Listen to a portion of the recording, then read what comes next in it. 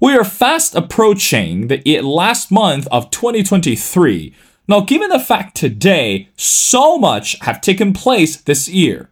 Not only people are following this ongoing political division in America, and given the fact that more candidates today are eyeing for this 2024 presidential election and hopefully become the final candidate, can bring the person to the White House. But meanwhile, we also need to pay attention to this economic uncertainty. Given the fact that post the pandemic, the entire world today seems to hold different attitude when we look at this economic agenda. Some countries, should we say, are actually gearing up for something much greater when you're looking at the economic partnership. But meanwhile, some countries are questioning if the current economic planning are going to make the country more prosperous. And here's a more question to ask. But at the end of the day, as we're looking ahead of 2024, we also need to think about the word wealth and also richness, especially from the standpoint of the Western aspect. How did the country get here? In other words, how should we understand and assess what we called this wealth value in America today? Does that mean that today, when we look at what we call this capitalistic system, America shall be the best and the only example? And how about the definition for wealth and also the definition for what we called capitalistic modification? Well, all those words that seems very much ambiguous. Well, ladies and gentlemen, it's my great honor to invite our distinguished speaker, who is Dr. Guido Alfani. Now, Dr. Alfani is a full professor of economic history at Bocconi University in Milan. His areas of interest include economic history and demography, and with a focus on long-term dynamic on economic inequality and social mobility. And of course, in this episode, we're going to talk about his new book, which is entitled As Gods Among Men, A History of the Rich in the West. Well, Dr. Alfani, and welcome to The Missing Piece. Thank you, and welcome everybody. Well, Dr. Alfani, I want to get started. Again, as we mentioned before, your book, it's actually called As Gods Among Men, History of the Rich in the West. Now, when we talk about the wealth and the rich today, and also this is something that you dive into the book, regarding the word class. Again, traditionally speaking, we're looking at this upper class, middle class, and the lower class, and that basically demonstrates the income, or should we say the wealth gap. But I want to read something to you and also want to get your further explanation. This is what you wrote in the book, and I quote, "First of all, the definition of class traditionally used tend to reflect a multidimensional social, political, and cultural hierarchies, which are much more complex than the simple economic hierarchy which sees the rich at the top." Now, today, when we look at this social fabric in the West and also this complexity of the geopolitical change, how do you think that we should redefine the definition of class? Does that mean that we're still seeing this wealth gap in the West? Let's start the question from there. Go ahead. So, we definitely see wealth gaps across society in pretty much every country, and that's clearly also the case of Western countries. Now, the reason why I try to avoid using the word class in my book is precisely I wanted to bring the focus only on the distribution of wealth. So who has the greatest share of wealth in a given period in the area? And this is because in this way, I can be more flexible, right? I can assess in a different way the fact that, again, across time, you see a different composition of the richest components of society. While if we start considering the concept of class, it might be that somebody belongs to the upper classes without being particularly wealthy. So it's a different take, which is important. It's very important, but I want to do something different. And I want to kind of be more open to this kind of change in specifically the composition of those who are placed at the top of the wealth pyramid. And then, of course, this kind of also makes things easier, right? Because provided that across, again, countries, so also, of course, beyond the wealth, we'll have a certain inequality in the distribution of wealth, on principle, this is something that could be easier to compare across societies, precisely because it's not a definition which has many strings attached, okay? We aren't looking at other dimensions. In the book, however, I also look at other things, other kind of concepts which are more complex, also look at other aspects. For example, I discuss the hypothesis that today we are observing the emergence of a global aristocracy. And when we talk about a global aristocracy in this meaning, we are no longer talking only about wealth. We are also talking about shared experiences, about having certain interests, about having certain connections, belonging to certain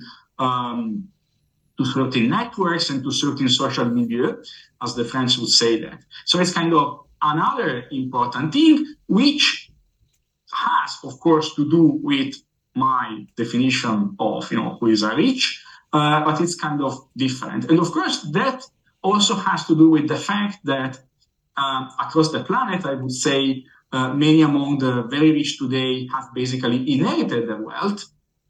And this is also why they tend to have some more shared experiences across the board and also going, of course, beyond the West. Professor, again, I want to go back to the book because very simple today that when we look at, again, regarding the word wealth, we're looking at income and look at salary, and also more often that today, going back to the society, that we're looking at this economic gap. But meanwhile, some argue that because of the word wealth and because of the word class, that make what we call the inequality more obvious. So in other words, is more unavoidable.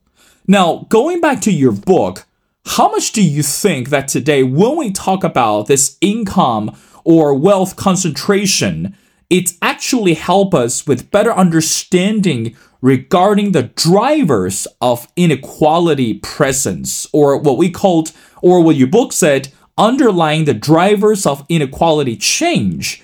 So why do we still see so much inequality in the society, especially when we're looking at this capitalistic structure or looking at this capitalistic system? Does that mean that inequality, it's really part of this economic agenda? What do you say to that? Well, I would say that we see inequality in societies because it is there. So our societies are unequal. And then when I say this, I could make like a softer statement saying all human societies have been unequal, right? So there is some degree of inequality which is inherent to any society. And then, of course, the level of inequality it tends to be higher in more complex societies. So there are studies which show how inequality grew from when we moved from being hunter-gatherers to when we moved to being farmers. And then the development of the early states only creates more space for having higher inequality and so forth and so on. And also, economic growth in general is something which makes space for higher inequality. Then it's not a given that inequality will grow because the economy grows. It's a different thing, but surely if societies are richer, there is a greater space for an uneven distribution of resources, okay? So this is kind of a soft statement. Maybe the most interesting statement is whether our society is very unequal compared to previous societies. Now, if we look specifically at Western societies, then, and if we look at wealth, not an income, but the story would not be different if we talk about income. But if we focus on wealth, which is what I do in the book, then the highest inequality which we can observe characterizes societies at the very beginning of the 20th century, so right before World War I. Then with World War I and World War II and the interwar period, there is the beginning of a phase of inequality reduction. and inequality reaches a minimum level by the 1960s or 1970s, okay? So we are today, generally speaking, less unequal than at the beginning of the 20th century, but much more unequal than at the minimum level of the 1960s and the 1970s. And so, this is kind of something that might be troubling. Then, remaining within the West, there is a difference between countries. The situation in the United States is worse than the situation in the average European country, because if you look at the increase in wealth inequality in the US compared to Europe, it has been more substantial in the last few decades. And another problem, which might be the reason for some worry, is that this tendency towards a growing inequality is continuing, maybe not at a very steep pace, but it's continuing notwithstanding the recent crisis. And the fact is, historically, crises have, sometimes at least, been able to reduce inequality. This hasn't happened in the 21st century. It hasn't happened with the Great Recession beginning 2008. It hasn't happened with COVID-19. It's not happening in Europe with an ongoing war. And, this string of crises hasn't reduced inequality, hasn't interrupted this new tendency towards inequality growth. And that might be reason to worry, because it's very difficult to think, also given the current preferences, the political preferences for lighter taxation and also flatter taxation, less progressive taxation. It's very difficult to think that this tendency will disappear on its own. And it's also kind of difficult to imagine that there will be a political consensus which will be effective in trying to invert the tendency in the upcoming years. Professor, I want to borrow a quote. Again, this is someone that you also mentioned. It's a famous economist, and the name is Thomas Piketty. I mean, again, in this book that you mentioned, that Piketty once argued that an excessive concentration of wealth might be incompatible with the correct functioning of the characterizing institution of Western democracies. So, and again, a clear red thread in history hidden in plain sight. Too often when we talk about the word economy, I guess, again, Professor, you're the expert. Going back to the days that starting the founding fathers, I guess that was the beginning, or that was, should we say, the eyes of the tip of the iceberg to understand the correlation between democracy and economy. But as the Western history continued to evolve and continue to revolutionize, one thing we have to understand is today, when we talk about economy, we cannot just isolate the word economy without bringing the word democracy. So going back to the quote borrowed from Piketty, how much do you think that today we still need to pay attention to this tangible, or should we say, this close-knit relationship between economy and democracy? Can we separate them? If not, how can we understand and appreciate those two fundamental elements at the same time? What do you think of that? Well, I think that it's one of the big problems that we have to address. It's not only, I would say, economy and democracy, it's also society. So also society is something that we can't truly separate from the word economy if we want to look at how things work in practice, okay? And so this kind of concern, the concern about the fact that if you have a society which is democratic in a broad meaning, in terms of, being a society in which everybody has, at least on principle, the same access to institutions, the same political rights, the problem is, is this compatible with whatever kind of economic organization, or do we need to keep certain variables, such as, for example, the inequality in access to economic resources within boundaries if a democracy is expected to actually function as it is supposed to function? And what I always found very interesting in that statement by Thomas Piketty is that, to me at least, it is very close. It seems to be very close to something that you find already in medieval scholars reflecting about precisely these things. So the title of my book, As Gods Among Men, is a paraphrasis of a French philosopher of the 14th century, Nicole Oren, who is translating and adapting Aristotle, so the Greek philosopher of the classical antiquity, from the politics of Aristotle. And he says basically that in societies which are organized democratically, the super rich will be as God is among men because of their, exceptional access to resources. And for this reason, they should be banished because they can't be expected to work within institutional framework as all others. And that's precisely the same concern. So is there a limit in income inequality, but even more importantly, in wealth inequality? Because wealth is kind of gives you a much more direct impression of the actual potential for mobilizing economic resources of somebody, right? And also wealth has a much greater potential for being unevenly distributed than income, right? So that's where really you can find more extreme inequality. So is there a boundary in wealth inequality after which we can no longer expect that people who in theory have exactly the same rights will be able to access institutions in the same way? Right? Can we expect that the super rich will refrain, for example, from trying to use their resources to condition policy making in ways which will serve their own interests? I think that's a question that, at the very least is important to ask. And what I think the history of the West tells us is that this has always been a major concern. Again, from classical antiquity to the Middle Ages till today.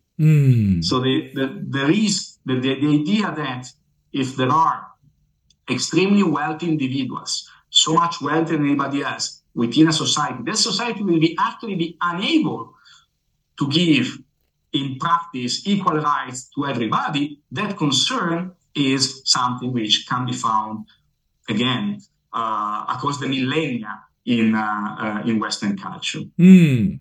Professor, I want to talk about another type of economy which actually matters more than anything today, post the pandemic.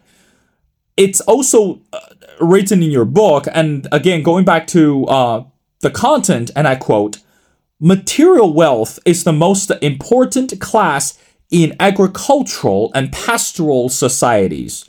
While for hunters-gatherers, embodied wealth and dominates, closely followed by rational wealth, material wealth is of little import." I mean, again, when we look at the word agriculture, I think today, because, as we mentioned before, the war in Ukraine and also the international war, the domestic war in Israel, food is more important than anything else. I mean, let's put in a simple way. Everyone has to eat. But meanwhile, I think too often we tend to overlook or underestimate the power of agricultural economy. Now, Professor, let's talk this a little bit more. Why do you think today that, globally speaking, we need to pay attention to this, what we called agricultural society or pastoral society? It's not just from the Stone Age. It's not just from this, what we called post-Stone Age, right? New Stone Age.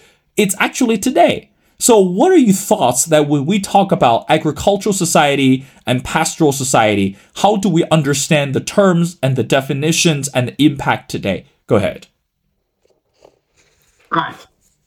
Well, of course, in the book, I was referring to the transition from hunter-gatherers to agriculture, but you are absolutely right about the fact that the importance of agriculture is really underestimated in many studies today, and something that we tend to kind of forget about because we are induced by, we in the West, at least, are induced by the industrial or even post-industrial societies which we experience to think that what matters is that, which has many consequences. Now, if we think about how, for example, wealth distribution can affect a rural society, then, well, basically that's a matter of the distribution of land, right? Now, the distribution of land is actually a tricky topic, which would require much more scholarly interest, I would say. And on this point, I think that the classical economists had it right, because they were looking at three factors of production, like labor, capital, and land. So while neoclassical economists merge land and capital, the classical economists were keeping them separated. Now, why this is important? Well, this is important because if you're a society which is agricultural, or in any society in which the value of real estate is important, at least as a component of the patrimonies of the most affluent part of society, then that component of wealth will not easily depreciate, right? So often, economists include in their models, if they try and model long-run dynamics, an average depreciation rate of capital. But why should land depreciate? If it is managed properly, it will never depreciate. What's the practical consequence of this? The consequence of this is that in a rural society, so again, one whose wealth is mostly land, if there is a condition of high inequality in wealth, then in distribution of land, that will be very, very difficult to upturn or even to reduce, right? Which is why when we actually observe a significant reduction is through some sort of radical land reform, right? which only happens in very specific moments and in very specific political circumstances.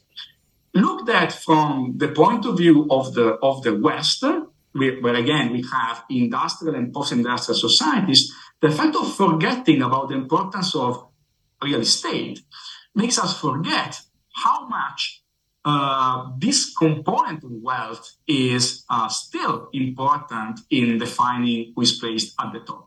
In certain countries, like for example the United Kingdom, if you look at the composition of the very top of the distribution of wealth, you will find many people who have an incredible amount of real estate. Many among them are nobles, as in the United Kingdom they still have a formal nobility. And there are, for example, great landowners in London who have inherited lands which were not particularly valuable in the past, but then with the expansion of the metropolis of London became some of the most valuable real estate in the world, right? And in the end, that's still very important. And we systematically in the West underestimate that. If we look at our society, then I would say, that kind of component of wealth becomes the main determinant of wealth inequality. And again, it has the characteristic of tending to remain exactly as it is, meaning that the economic hierarchies will tend to remain much more fixed than in the context of a more, say, developed economy, or at least an economy in which you have already a substantial industrial sector, a more substantial service sector, and so forth and so on. Well, Professor Alfani, I want to wrap up our conversation by asking you the last question. Again, the book, it's called As Gods Among Men, A History of the Rich in the West. Again, if we go back to this, what we call philosophical or religious content, that I believe that in the book that it mentioned that men should not idolize or should not worship the concept of money, because this could be one of the short-term or what we call short-visioned temptations. But meanwhile, today we're looking at this unpredictability of economy in the West. And also we're looking at this economic competition between the West and many other countries, and also is happening rest of the world. So let's just say for anyone who's unfamiliar with the economic concept and with the rich in the West and history, etc., what would you expect the readers to understand when they finish reading your book? I mean, again, this is amazing read. It really dive into so much regarding this economic, social, and political combination in terms of understanding wealth. But for any readers that who are outside your research and outside your expertise, what would you expect the readers to understand and appreciate the most about your new book? Your final thoughts. Right. So I think that in many countries today, we are looking sometimes at the super rich as superheroes almost, as models of behavior. Now, what we see instead in history, if you look at the long run, is that in the West, the rich have struggled to find a proper place in society. They have always been looked at with suspicion, which is pretty different from looking at them as models, as heroes, and so forth and so on. And it's not like this suspicion has gone away, because cyclically we observe again these waves of anti-rich resentment, criticism, and so forth and so on. And the way in which the rich finally, from the end of the Middle Ages, found a position in society in the West was by fulfilling some new roles which was fun for them, beginning with that of helping their communities in times of crisis, for example, during famines or wars or plagues. And that's not like they were expected to do that willingly. They were either asked kindly to do that, or asked to do that, or not very kindly, or forced to do that. So they had to do it. But this is something that in the West isn't working in the same way anymore, right? So I think that a reader of my book might come to the conclusion that some of the unease with which we look at wealth inequality today also comes from the fact that during the crisis of the 21st century, the rich, and in particular the super rich, have often been seen as insensitive to the plight of the masses, to the request for help. And in practice, of course, as a group, not as individuals, as many obviously have tried to help, have invested substantial amounts of money in charities and so forth and so on. But we are looking at how they have, as a group, reacted to the request of society to contribute in ways which are decided by the proper institutions of democratic regimes. Right? For example, if we look at the requests or the proposals to increase, even temporarily, taxation for the richest, they have been very frequent, for example, during COVID-19. But in practice, very rarely they have been implemented, if not in ways which are historically extremely modest, I would say. So the point becomes, why did this happen? And, one possibility, which would be kind of compatible with what we observe, is that maybe the rich today have actually begun to act as gods among men. So the hypothesis that they kind of have an historical exceptional ability to condition the political debate and policy making, and have avoided to be made to contribute more during this crisis, well, that's an hypothesis which I think is important to consider. And this is entirely in line with the concerns that Piketty has expressed a few years ago and continues to express. It is entirely in line with the kind of concerns that people in the West have had from the Middle Ages and, in fact, from antiquity until today. So it's not something new on principle, but it is something that today we maybe do not understand as readily as people were understanding 6 centuries ago, right? Because we have a slightly different perception of the rich, which is more positive. And again, this might prevent us from fully understanding that we are also at the same time making requests to the super rich, to the very rich in the society, which aren't receiving the same kind of answer that maybe they were being given in the past. Well, indeed, Professor, because again, as we look at, again, continue to follow the complexity of this economic agenda, not only that we need to look beyond what's happening today, and also need to understand how the history has shaped who we are, and also the fabric of the society, and also the system, the intricate system of the world. Well, ladies and gentlemen, again, it's my great honor to speak to Dr. Guido Alfani. Again, Dr. Alfani is a full professor of economic history of Bocconi University in Milan. His areas of interest including economic history and demography, with a focus on long-term dynamics, on economic inequality and social mobility. I strongly encourage everyone to go online to look for his brand new book, which is entitled As Gods Among Men, A History of the Rich in the West. Well, Professor, thank you so much for your time. It's been a pleasure, and we thoroughly enjoy the conversation and learn so much about what you wrote or have written in the book. We'd love to have you back on the show as we continue to discuss additional topics. So thank you so much for doing this.